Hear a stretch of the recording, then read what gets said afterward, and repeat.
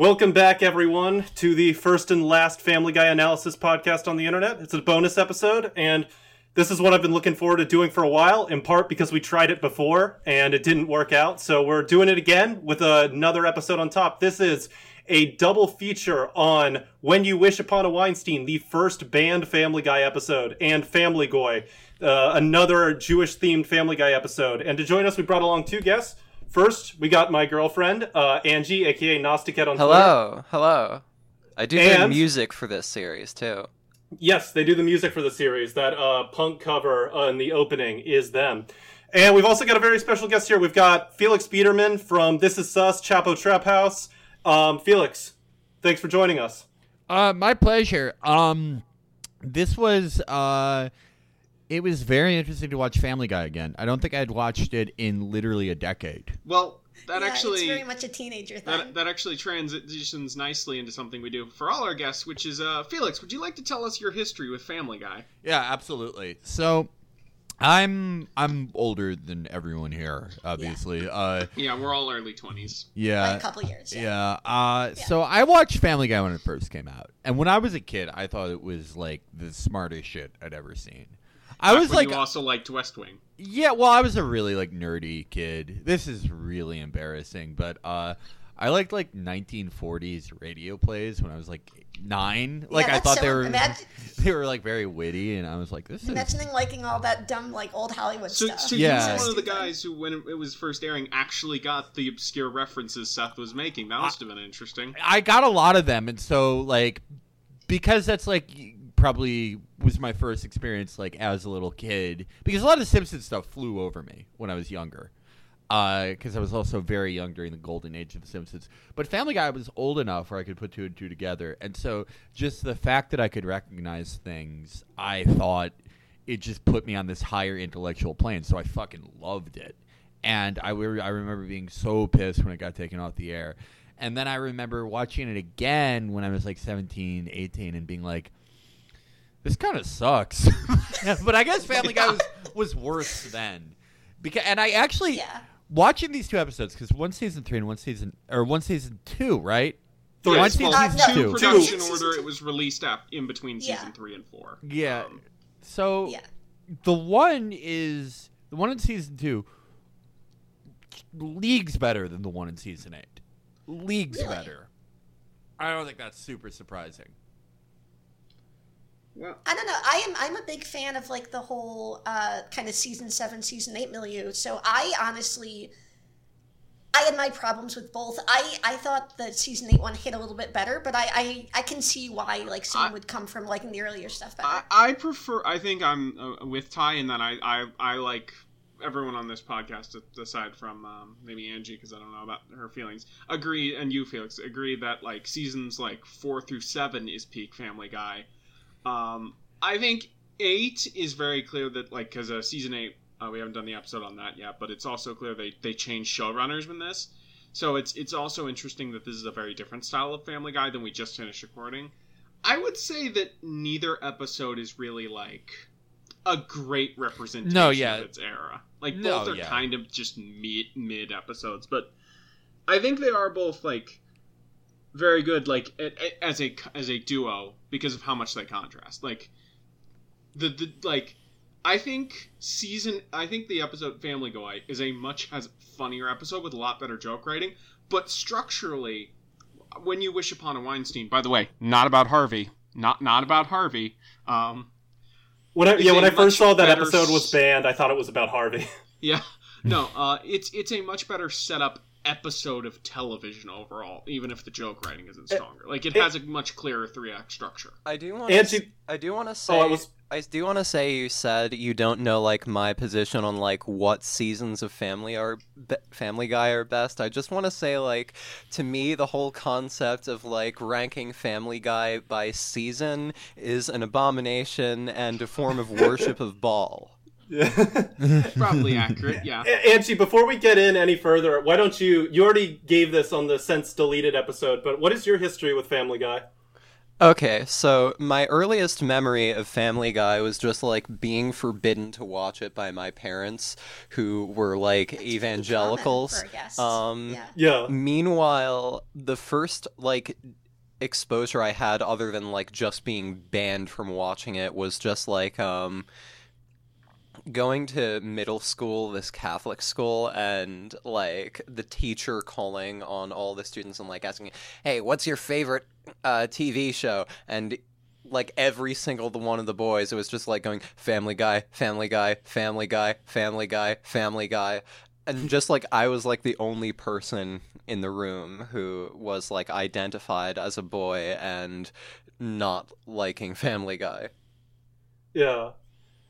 That Felix, I think you were the first guest we have ever had on the show that was not banned from watching Family Guy because of your age. Oh, no, yeah. Well, I Seamus? could watch anything. I was the youngest kid by many years, so I got away with a lot more than my brother and sister. Like, I watched Terminator 2 when I was like 6. Like, Hell yeah. youngest That's kid. probably, yeah. Yeah, youngest kid parents don't give a Yeah, shit. youngest Yeah, kids can get away with I had a anything. friend who's Yeah. oldest kid parents. They got to watch Commando when they were 5. So it's I guess it Yeah. varies family to family, but I think the thinking was with my family, like my brother and sister turned out very smart and competent, and with me, it's like, Right. yeah, we can have one that kind of sucks.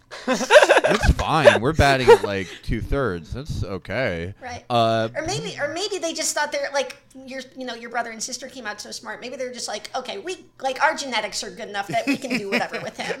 Yeah. that might have been it too, but I don't know. I don't know.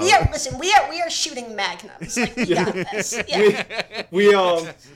So Yeah. let's get into these 2 episodes. The first one, we talked about, we planned to do like its own bonus episode on it, but we realized like 15 minutes into recording, there just wasn't a ton to say because it's just a pretty normal episode of early Family Guy. There's some good jokes, there's some bad jokes. The reason why they pulled it was they were worried it was too anti-Semitic, which is really funny considering what they would do later.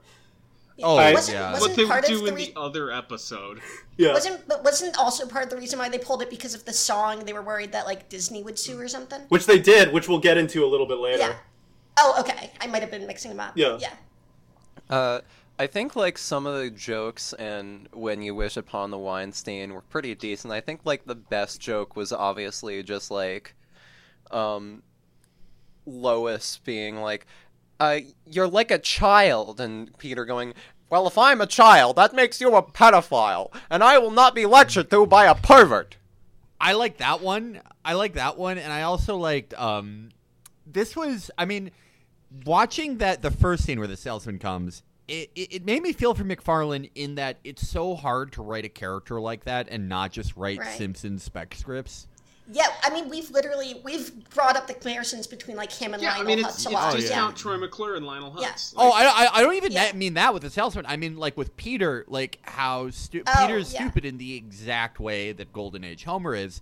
But I did think it was like good spec script writing because the joke that I particularly liked was when he goes, "Oh, I see.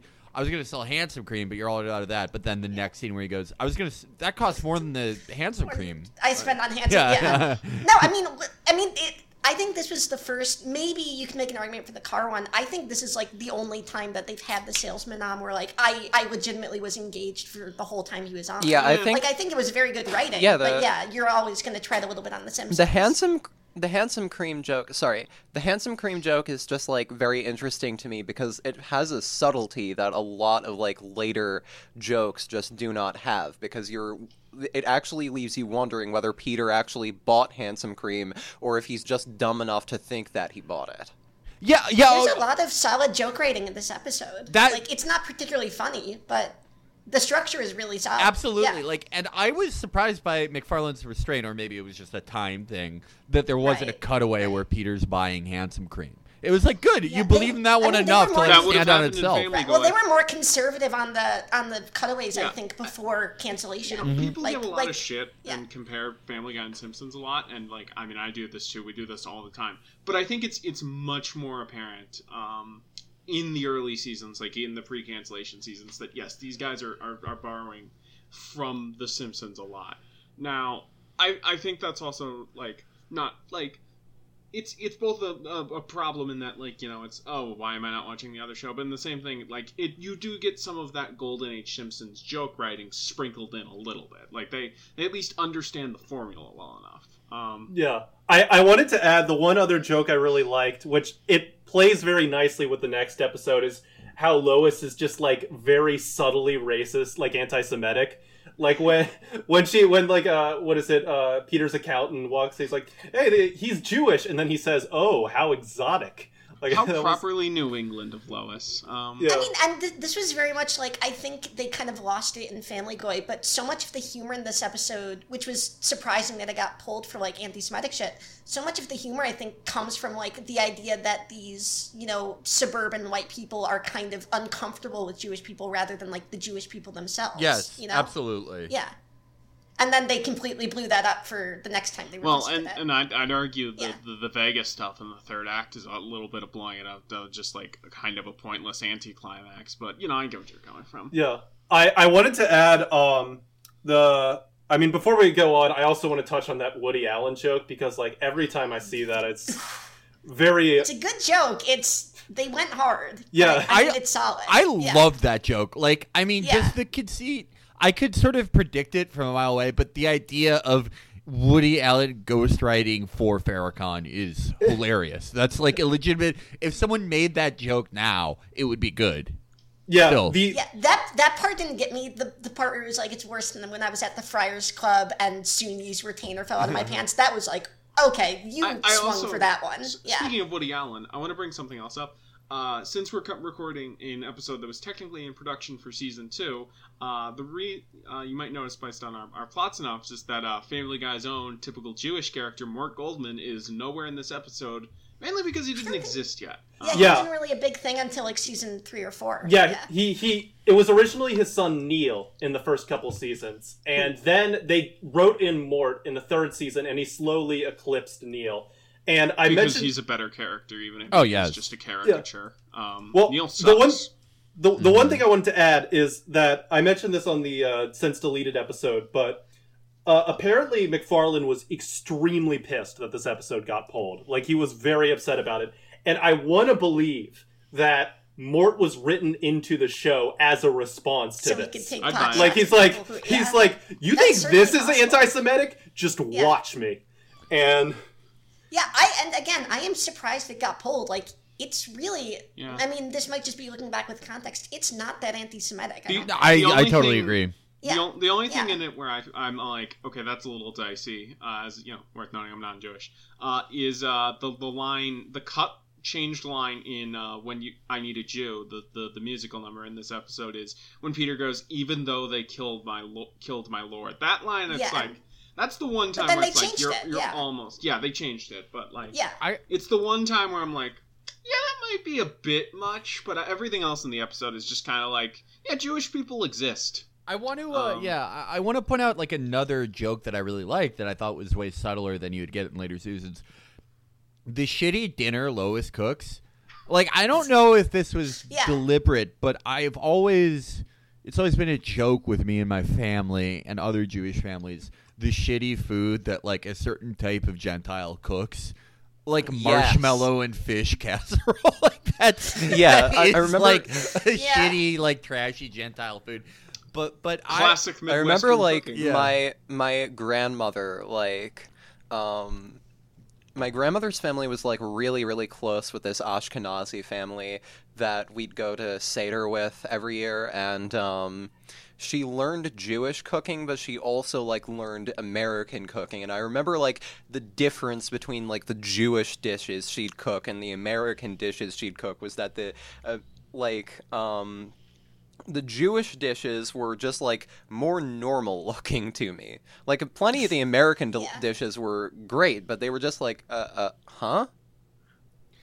I mean, every American dish is like some kind of meat in some kind of sauce, and it's basically a gamble on like whether or not the sauce is edible. Yeah. That's because like almost every other like cultural cooking heritage is based on making like, okay, how do we make more out of less? How do we like properly use the food and resources that we have to make something really tasty out of it? Where American cooking is basically just, how do we give bored housewives something to do in the middle of the day? Let's just throw everything in a crock pot. You can make an argument it's because it's the first empire to actually like be formed under maybe like conditions of relative, material. Well, absolutely. And also, refrigeration. It's not the podcast, but and refrigeration. Yeah. I wanted to since I think we're all in agreement this episode, it's fine. It's not super like anti-Semitic or anything. I wanted to do structured well. It's not super funny. It's not. A little bit of trivia. So you mentioned this episode did get sued by the writers of When You Wish Upon a Star, and it became like a huge fair use issue. And it was ultimately ruled in the creators' favor. One of the big reasons why they said they sued was, When You Wish Upon a Star is this very innocent song, that people always associate with wonder, and Family Guy is spoiling this song that's crucial to Disney's brand with anti-Semitism. And no joke, the defense that was used in court by the defendant was, well, Disney has a history of anti-Semitism, so, you can't really do that. And it worked. Yeah. I also imagine that working now, though. Like once Disney has actual lawyers. I also think it's worth pointing out.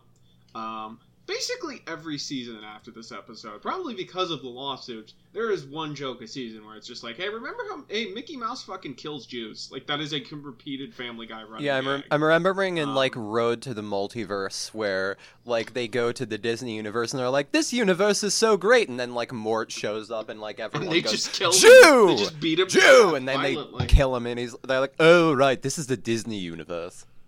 I think it's interesting, like. In a different timeline, maybe a Family Guy had started in like 2010, and they pulled this episode because I think it's interesting that McFarlane added character after this was pulled. That McFarlane becomes like a based groiper. That McFarlane becomes like the Sam Hyde of his day. Well, that's way less depressing than he is everyone who was a Bill Maher liberal in the 2000s would have become a groiper in the 2010s. Felix, do you know who Seth MacFarlane endorsed? Of course I do. Pete Buttigieg. Yeah, after being a Bernie guy in 2016. Like, man, what a fucking boring sellout of a man, Just Seth MacFarlane. Imagine, like those YouTube video uploaders who just, like, Sam Hyde has lost his mind, so they've just, like, been trying to make videos of, like, Nick Mullen as if he were their, like, based dude, going, like, Nick Mullen exposes the Jewish cabal or whatnot. Imagine if they did that with Seth MacFarlane, just, like, Seth MacFarlane goes beast mode on the globalist Jewish cabal. Seth MacFarlane and Stephen Molyneux debate. Seth MacFarlane and Kevin McDonald talk culture of critique. Seth MacFarlane goes on Destiny's stream. Seth MacFarlane Destiny debate. We could have had such a different universe. We were so close. Yeah. I just wanted to add, and I do think that's instead Seth MacFarlane just becomes a boring boomer asshole who gets mad at millennials' Twitter and bad music. Yeah, exactly. Did you ever? Has anyone ever? This is interesting, actually. Has anyone ever listened to a Nazi podcast? Besides my own. Of course, I've listened. Of course, I've listened. Not podcast. I used to like. I mean, I've listened to Come Town a couple times. Does that count? I used to like listen to like the Daily Show just to see like what they were on about. Yeah, no, I've listened to a couple just out of curiosity, and I think it's very interesting. They love parody songs, like McFarlane. He could have been huge. As a Nazi podcast. It's because it's like the kitschiest kind of humor. Well, it doesn't matter. And, like, Nazism is all about kitsch. And it's also something you brought up, in an earlier chapel when you're talking about based Alaska songs. It's like, how many of these like fucking alt-right YouTube guys are just failed comedians and theater kids? Yeah. What is Seth MacFarlane if not king of the theater kids? Yeah. Yes. Yeah, just like I used to like listen to like all those more Q songs. Like some of them were like actually pretty clever aside from like advocating for the expulsion of the Jews from the homeland. I wanted to add that Seth voting for Pete makes a lot of sense because like Seth has been like a hardline pro gay rights person for like ever, but it's a very specific type of like late 2000s, early 2010s pro gay rights stuff where it's just like, oh, you think it's gross that two dudes are kissing. I think lesbians are hot. Yeah. Or like, Yeah. or your entire gay advocacy is like, guess what? Gay guys are normal. Yeah, they're cool. They're actually the It's best just at being like- to be regular. fair- Yeah, it's like entirely fair, based we on like cannot- resentment against like we have to- evangelicals, Oh, sorry. Yeah. which is valid. Yeah. I do think part of why Seth supported Pete is because Pete looks exactly like Seth. Oh Like, my god, yeah. They came out of the same mold. Oh, Yeah. God. I'm Fam- gonna. Oh, sorry. Go on. I'm just bringing up, like, Pete Buttigieg is probably going to appear on Family Guy at some point, just like how Ted Cruz and Elon Musk have appeared on modern Simpsons. Just Oh, fucking God. shoot us. You mentioned like Seth MacFarlane like being a boomer who complains about millennials' Twitter and bad music. Just imagining like the next season of Family Guy getting a like 100 Gex cutaway or some shit. Oh god. We have talked pretty rhapsodically about the idea of a Family Guy COVID episode. Family Guy COVID, a Family Guy Joe Swanson cop discourse. Like, there's so many topical things that Family Guy can't wait to make bad episodes about. Yeah, I can't wait yeah. for season 19. We originally planned the structure of the show to be one episode, like one episode per one episode and I'm glad we didn't do that. But next season there is a good chance we we have to. probably could do that. I wanted to A move live on. reaction to every episode of Family Guy every Sunday after it airs. We're just gonna record an episode. It's gonna be great. I want to move on to Family Guy, and Yes. so I want to say that I watched this back to back with Angie. I had seen When You Wish Upon a Weinstein before. I'd only seen parts of Family Guy, like the ones that are really popular in YouTube compilations, like the internet porn one. No.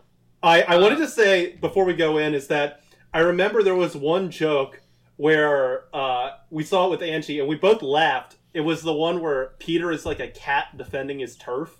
And we laughed, and then Angie looked at me. It's like, you can tell that the writers just got severe brain damage in between these two episodes. Yeah, and they got severe brain. Like, I think we mentioned in the last episode when we covered season 7, because that episode was like end of 2008 to start of 2009.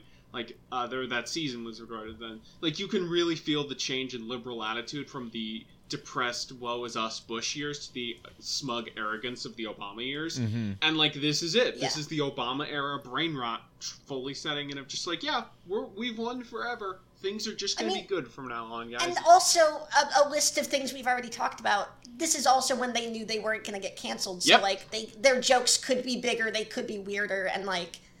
So I mean, it's brain damage. Maybe it's just like they're not have to pretend like they're not brain damaged. So Spencer, anymore. I actually have two things that I want to say about how I watched these episodes. The first thing was I actually watched them in reverse order since I had seen When You Wish Upon a Weinstein recently. I watched that after watching Family Guy, and I think that was a very interesting experience. The other thing is since I knew we were doing the bonus episode, this was actually the first episode of the season I watched. Yeah. So I wanted to add, so we noticed how there's like these very subtle jokes in the other one that's kind of borrowed from Golden Age Simpsons, where it's like a blink and you miss it with Handsome Cream. The style of that, like the way that joke evolved into Modern Family Guy is like the kind of like dry aside where what is it, after Lois learns she's Jewish, she doesn't have breast cancer, but she learns that she's Jewish, and Peter kind of chimes in with, breast cancer starting to look pretty good now. Yeah, and I actually, again, I This laughed episode at that. had way more venom. I also just remembered something I want to say. You mentioned you saw this on this episode, like a bunch of clips from this from Family Guy Funny Moments. I've seen a bunch of clips from this episode too in Family Guy Funny Moments, which is why I thought this was recorded in like 3 or 4 years later, in like 2012, 2013. And in that context, I feel like this episode's a bit better, especially with like stuff like the internet porn subplot. It's like, okay, this is less bad in a 2009 context than it is in like a 2013 context. Oh yeah, the internet porn thing is like a top 10 Family Guy funny moment scene. Yeah, the one Yeah. with Quagmire's just gigantic left hand. I've seen that at least 100 times, and I hadn't seen Oh that my episode. god, for sure. And it's like, okay, this is before everyone had smartphones, so the internet was still like this.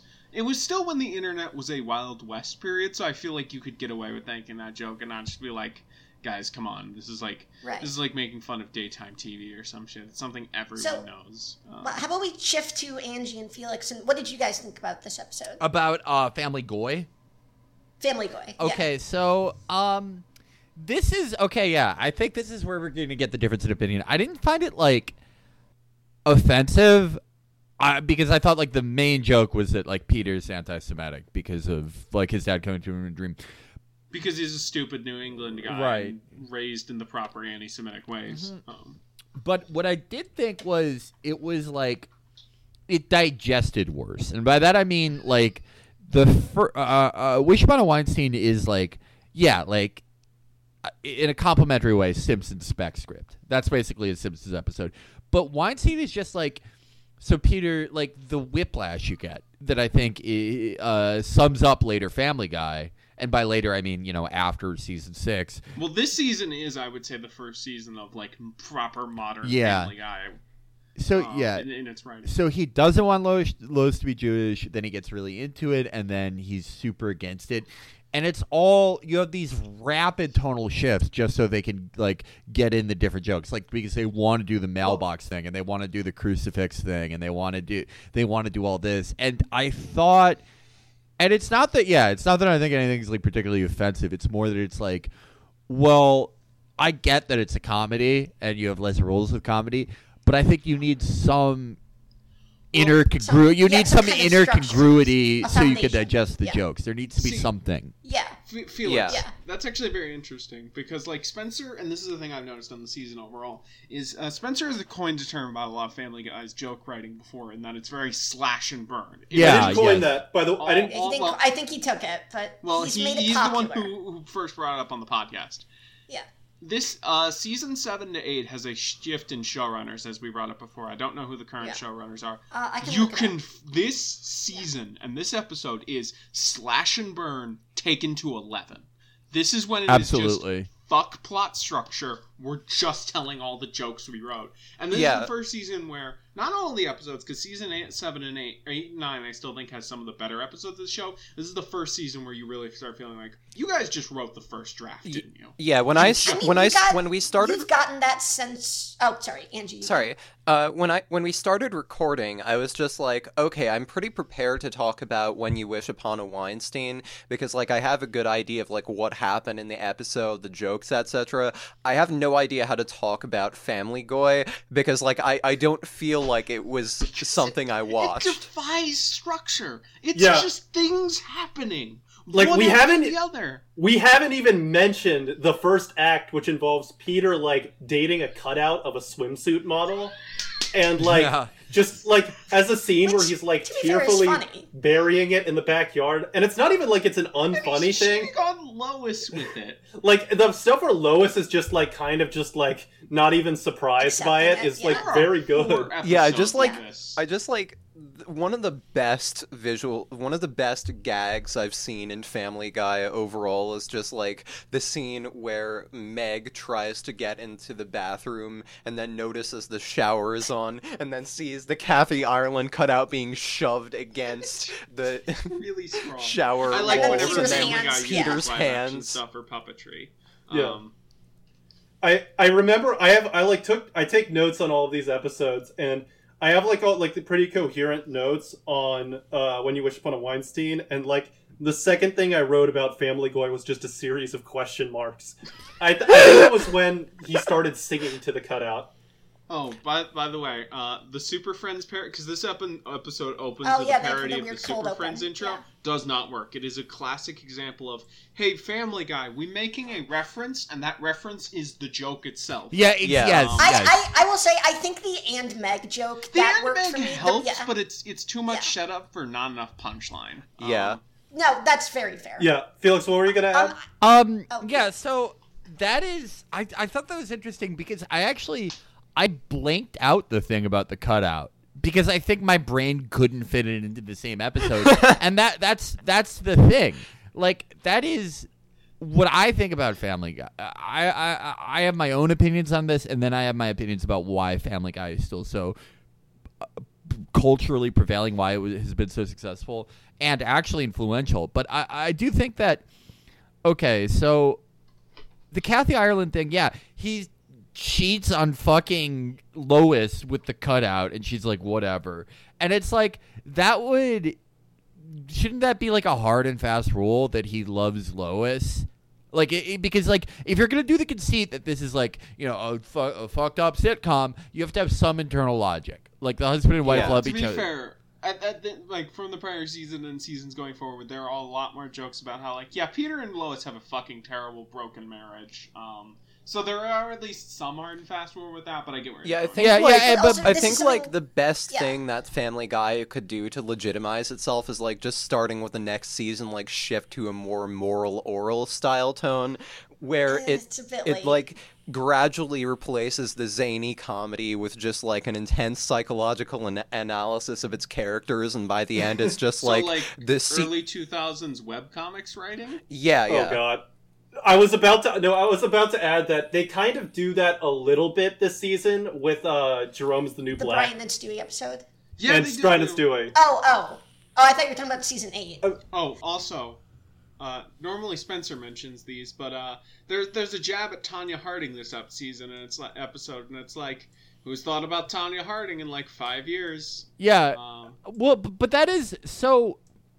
The fucked up structure and just no adherence to internal logic. It is like, I would say though that Family Guy is incredibly influential to a lot of better stuff, because like a lot of the better like Adult Swim products like do follow that thing where it's like there's only like a shred of a conceit. And part of the joke is how little you give Aqua Teen Hunger Force has been going for like 5-6 years, and that's already been a much better Family Guy. Aqua Teen Hunger Force was just is just like it's what Family Guy should be. Yeah, exactly. It's better than it. Exactly. Just like not caring about like internal logic whatsoever, just like going along with this is just insane bullshit happening. It's too late to turn Peter Griffin into Master Shake, but they're going to try and do it anyway. The thing I wanted to bring up with, Felix, you mentioned how influential the total lack of structure is. One thing I think that other shows, like, I haven't seen Aqua Teen Hunger Force, but I'm assuming this, or even Mortal Oral kind of, is that they still have to, like, feel the urge to, like, tie a bow on everything at the end. Yes, like, they have, like, Felix, they have Peter and Lois like kind of rekindling at the end of like every episode, whereas when you get into like more of like weird Adult Swim stuff, like they stop feeling the urge to do that. And I think I think that might just be a difference in format of like, even if Family Guy wants to be an Adult Swim show, it's still a show that airs on network TV. And I mean, to be fair to Family Guy, I've always thought that kind of like the tying the bow at the end, especially like given how rushed it is kind of part of the joke of Family Guy. Like it is sometimes, like definitely. Like I don't think anyone's expecting, or I don't think like the writers are expecting the audience to be like, oh, look at that, they made up. It's like, okay, well, sitcoms end with that kind of makeup, and like we're going to do a very cursory throwaway explanation of that as kind of like pointing out how tawdry. I don't know. Also, I've always seen that. Same with like the shifting the shifting focus of the plot or anything. I've always kind of saw that as like a meta joke on behalf of like Family Guy structure. Yeah, the issue, I think that part of the issue with that is that like Family Guy's early format was like almost entirely derived from The Simpsons, and The Simpsons was a parody of like a very particular kind of family sitcom that, due in large part to The Simpsons itself, just doesn't exist anymore. Mm-hmm. Yeah, no, I agree. I go on, Felix. Sorry. I think there is an interesting paradox, though. There is a Family Guy paradox, and it is though his brain would be the younger he was, the younger Family Guy and McFarlane were, the more they adhered to their conceit. Yet the older he gets, and the more McFarlane becomes like this bitter boomer, hates millennials and kids and phones and all this shit, the more he sort of imitates an Adult Swim-like structure. Right. Well, to be fair, that's also like, to be fair, he also hasn't had a big role in writing or directing since season 3. That's more the new writers and directors. I would also credit it to the and it's not to downplay his role in the show, since he does voice a ton of the characters and executive produces, but I think that might also be because Adult Swim is the reason why the show is still on. Oh, absolutely. And it's still technically, or at least was before I think it got pulled, Adult Swim's most popular show. Yeah, and I would also make the argument that we're talking about how influential it is on like other TV shows, which I think you can definitely see. But the big reason why like Family Guy is still this lasting institution is because it's been very influential on like the youth of America, and I think partially like why we still talk about it and why we still think about it to this degree is because like once it hit that more kind of slash and burn joke and minute structure, it's like that is what younger audiences like middle school teenagers can latch onto, and I think it's like it came at the perfect time, and it had like the perfect balance between like the kind of edginess and the kind of cartooniness that I think it really endeared it to like a generation of people growing up. This is 2009 Newgrounds YouTube Flash joke writer. Yeah, exactly. Exactly. And that's why. And we mentioned this on the pilot episode, but I think we got some new people now, so I'll just add like that sort of slash and burn structure is why Family Guy Funny Moment compilations. Happens. Yeah, well, it's why exactly. It's why the compilations like work so well is because like most Family Guy jokes, you don't need the context of the episode like you do with The Simpsons. Because they're standalone. Yeah. Like Peter, like again that one about Peter doing a turf war with a cat. Like I don't need to know the context of this episode because it has nothing to do with it. Yeah, you just know that like. Even without having watched a single episode of Family Guy, you are already, like, vaguely familiar with the premise, and you just know that Peter is stupid and insane, so... It's also why watching more than one episode of Family Guy back-to-back can rot your fucking brain, because it's like, this is not meant to be binged. This is meant to be watched in short spurts. Yeah, it's meant to be watched as, like, something you just, like... play in the background while your ADD goes off. While your ADD goes off, and like while your parents are drinking. So before we talk about the finale of the episode, there are a few things in my notes that I wanted to bring up.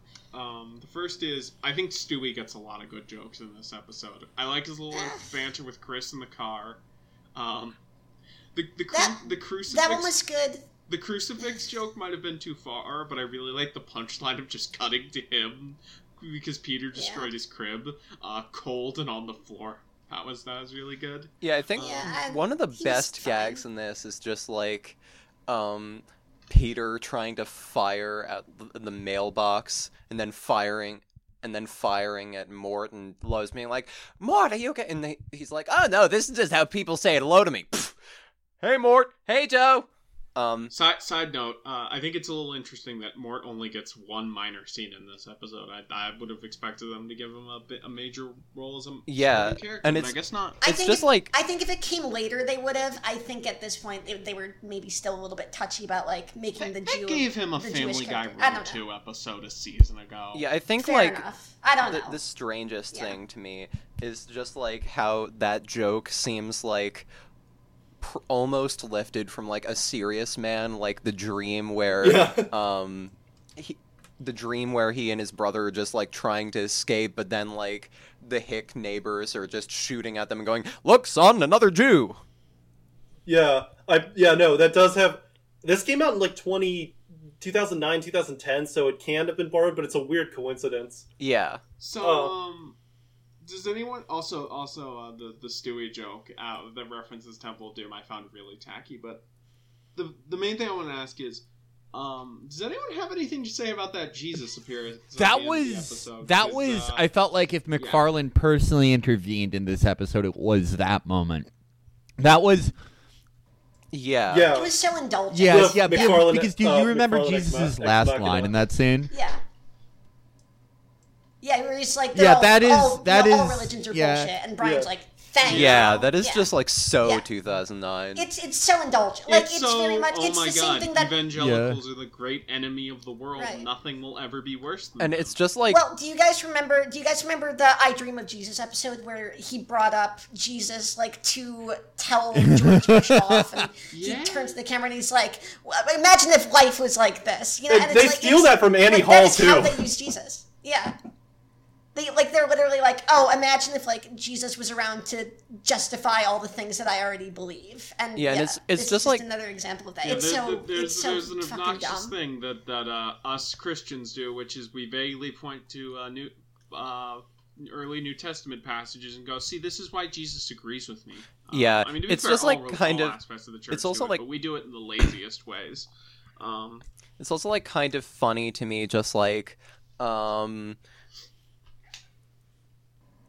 line with like Jesus saying, you see, Judaism and Christianity are just from the same religious source, and then like somebody saying in Islam too, and he's like, yeah, we'll just like not talk about that for now. And it's just like it's very interesting to me, just because like, you know, that actually does work just a bit, because like evangelicals like and Catholics at this point in this country do tend to be like, yes, we have a Judeo-Christian heritage, which we affirm against Islam. And like the funny thing about it is that like the whole Judeo-Christian thing is actually most represented by Peter learning that his wife is Jewish and then just like going overboard trying to be Jewish. Because like if you've ever like interacted with like right-wing evangelicals, they have just like this insane fetish for Jews. Well, it's also like how, for sure. and this is something I've seen from like European Christians like reacting to American, like Workspace Jesuit, like I saw this of like complete surprise of like, wait, so like a lot of American Protestants and Christians just like do Jewish state Seders before Easter Sunday. That's just a thing they do, I guess. Like it's Judeo-Christian values is a very American brain rot, and Seth MacFarlane has nothing to say about that sort of mentality, because he is merely like he has no greater understanding of religion other than like a 2012 YouTuber. Like Seth MacFarlane is basically TJ Kirk. Felix, were you going to add something about evangelicals and Jews? Oh no, I was just agreeing, but I do think the and Muslims thing is interesting, because I was wondering whether it was like a self-aware joke about Judeo-Christianism, or more likely, I mean, Seth MacFarlane is more than anything, he's a NatSec lib. That's we've called him a Bill Maher. Yeah, lib, we've talked about maybe that. it doesn't. and We stole the line from Adam Fried from Nick, the in-your-face liberal type of thing. Yeah, so the the interesting thing about them, I remember these guys a lot, was that their argument over Bush wasn't that, you know, war is evil, that empire is evil. War is stupid. They did it wrong. that Bush is doing a bad job, that he's being like, exactly. he's doing a bad job running the CIA, and that's another reason why Seth became a Buttigieg guy. Right. I just because we want the CIA run right. The classic trot to neocon pipeline. Yeah, I think it's just like, you know. Well, I mean, and there was, and I feel like there was like a 10-year the theater kid to neocon pipeline. Yeah. Remember just No, like but, the like, Palestinian legitimately, I alarm feel like there clock was like joke? a 10-year. What? Oh, the Palestinian alarm Oh, sorry, clock I was joke. talking God. That's this Oh. season. We're going to have to talk about that. Yeah, I'm just like remembering, I think I might be in like a uniquely qualified position to talk about this episode, just because like the whole plot is Lois, an Irish Catholic, discovering she's actually Jewish, and I'm just like remembering the time I was 10 years old when my Irish mother, who was a Catholic until like her parents discovered that like the priest, like until her like grandparents like decided the priest was like the priest told my my great grandparents like your baby is going to hell because you had a miscarriage and you didn't baptize. So like then my great grandfather just punched the priest out and just decided to become like a Congregationalist instead because it was the shortest drive. Like just learning from my mother when I was like 10 that like, oh, by the way, I don't know if you know this, but like we have cousins named like Moshe de Leon, and Nana and Papa just like kept kosher their entire lives, and I was like, wait, what the fuck?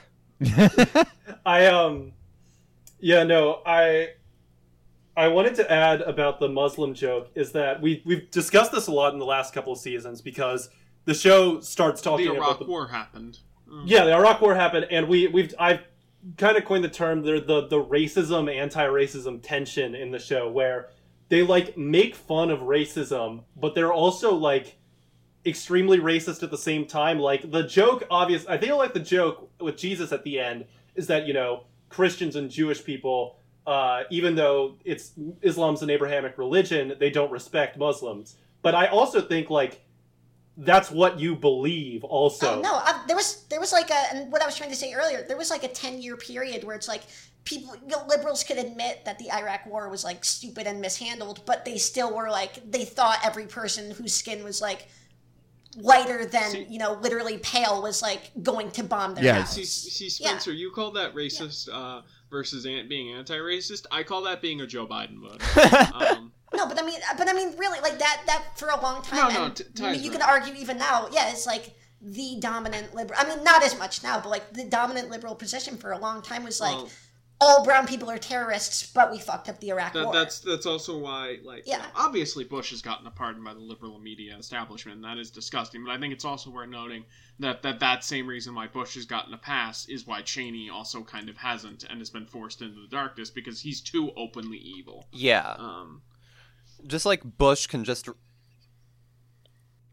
like just like my mother like used to meet famous people all the time, and like she like talked to Bush for like a few minutes at one point, like at some sort of like Republican Party event or something, and she was like, you know, Bush actually isn't that stupid. He just knows that if he plays stupid, he can avoid accountability and just like shift everything to Cheney. And it worked. Yeah. And that was a big part of like both of his terms. Yeah. Do we have anything else to add about these last two episodes before we head out? I'll be honest, I kind of enjoyed both of them. They're not like top shelf Family Guy, but I had fun with both of them. Middle of the road for each season, I would say. Yeah. I think this is nothing, but I think maybe except for like one or two cameos later, this is the last like real appearance of Francis in the show, which is a shame because being Irish Catholic, I'm a big Francis fan. But Francis feels weird in that like a lot of his jokes feel aimed at Protestants, but Seth MacFarlane doesn't know the differences between any Abrahamic religion. So, I mean, also he grew up. One more thing Rhode I wanted Island, to reference. The Dagobah system joke. It's good to know, like, no matter who's running the company, like what time period it's in, tacky Star Wars jokes will always be unfunny. Look forward to the Blue Harvest bonus episode. Yeah. We're gonna have to do a whole bonus episode with with special guest on the 3 Star Wars Family Guy episodes. There are only 3 to rewatch Star Wars. I just think it's kind of funny, like, just as an example of like the character incongruity. Just like Stewie being like extremely anti-Semitic for like almost all of his character arc throughout the show, and then just like in this one episode, like perfectly pronouncing the Hebrew blessing over the candles.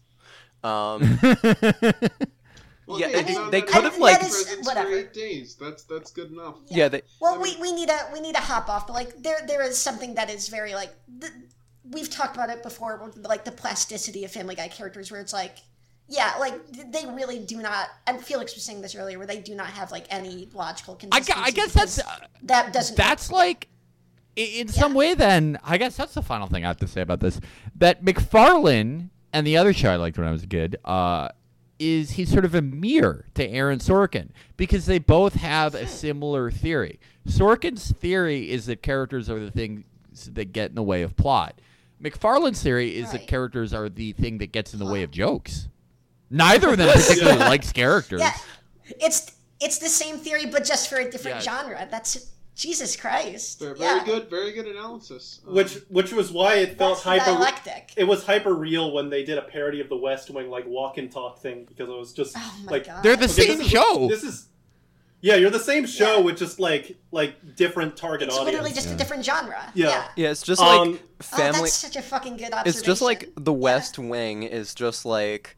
The West Wing is just like the same like liberal bad writing, except like the major difference with it is just it goes like it's supposed to be like noble and didactic and just going like, yes, we are having faith in our institutions, whereas Family Guy is just like Yeah, faith in our institutions is like what we need.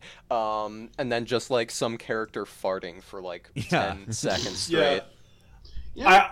I'm that will We about need do faith it. in our institutions, but they're also gay. Yeah. Yeah. I think that'll about do it for the episode. Angie, do you have anything to plug for real this time? Yeah, I'm working on a new album actually. And I'm on it. yeah, you're going to be cool. quite literally on it. You're going to be doing saxophone shit on it. As I mentioned, I released an EP earlier this year. So if you want something that does not sound at all like the songs that I've done for this podcast, you should definitely check it out. It's titled "Set My Body on Fire," and I have no idea what the new album will be titled, but it's It's more in the style of the Cleveland Show. yeah. Yeah. A bit of American Dad in there. But Felix, for the 4 people who listen to our show and don't also know of you, do you have anything you want to plug? Not anything I can think of right now. I have something I'd like to plug. Oh, go ahead, Andy. It's 2 weeks old at this point, but if you go to www.patreon.com/TGOFV, you can find our Patreon. We have a Patreon finally. Shout out to all 10 of our patrons. Give us money, please. Andy, this is a bonus episode. Okay, I do. yeah, they will probably be paying Well, for the people that are Patreon pirating it. Yeah. Hey, Yeah, hey, yeah. support Listen, piracy. For my IRL friends who I sent this to, support us on For all the Patreon. people- Okay, for all the people on the I do have a Medwall feed. closing Yeah. statement.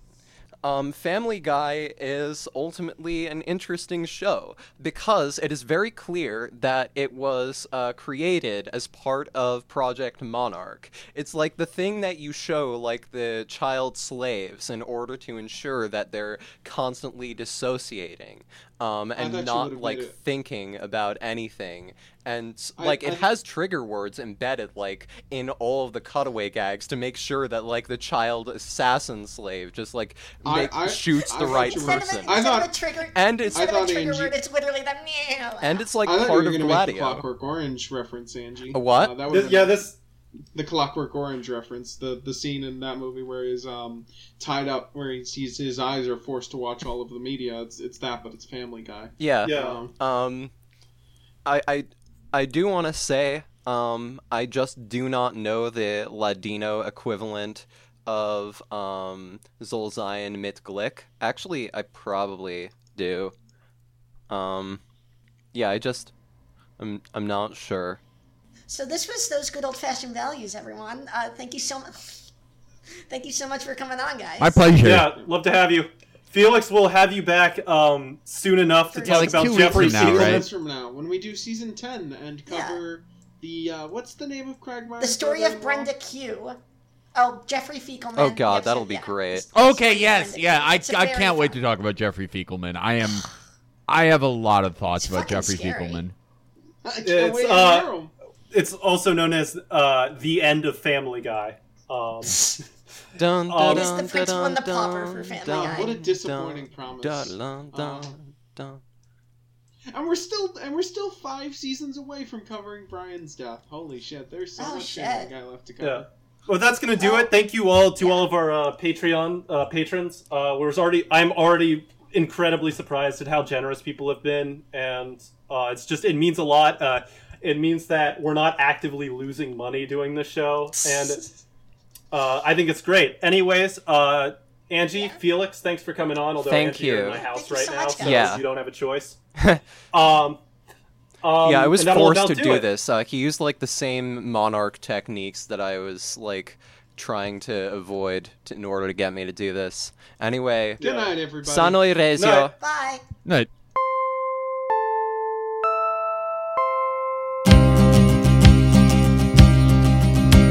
Seems today that all you see is violence in movies and sex on TV. And where are those good old-fashioned values on which we used to rely? Lucky there's a Family Guy. Lucky there's a man who positively can do all the things that make us right.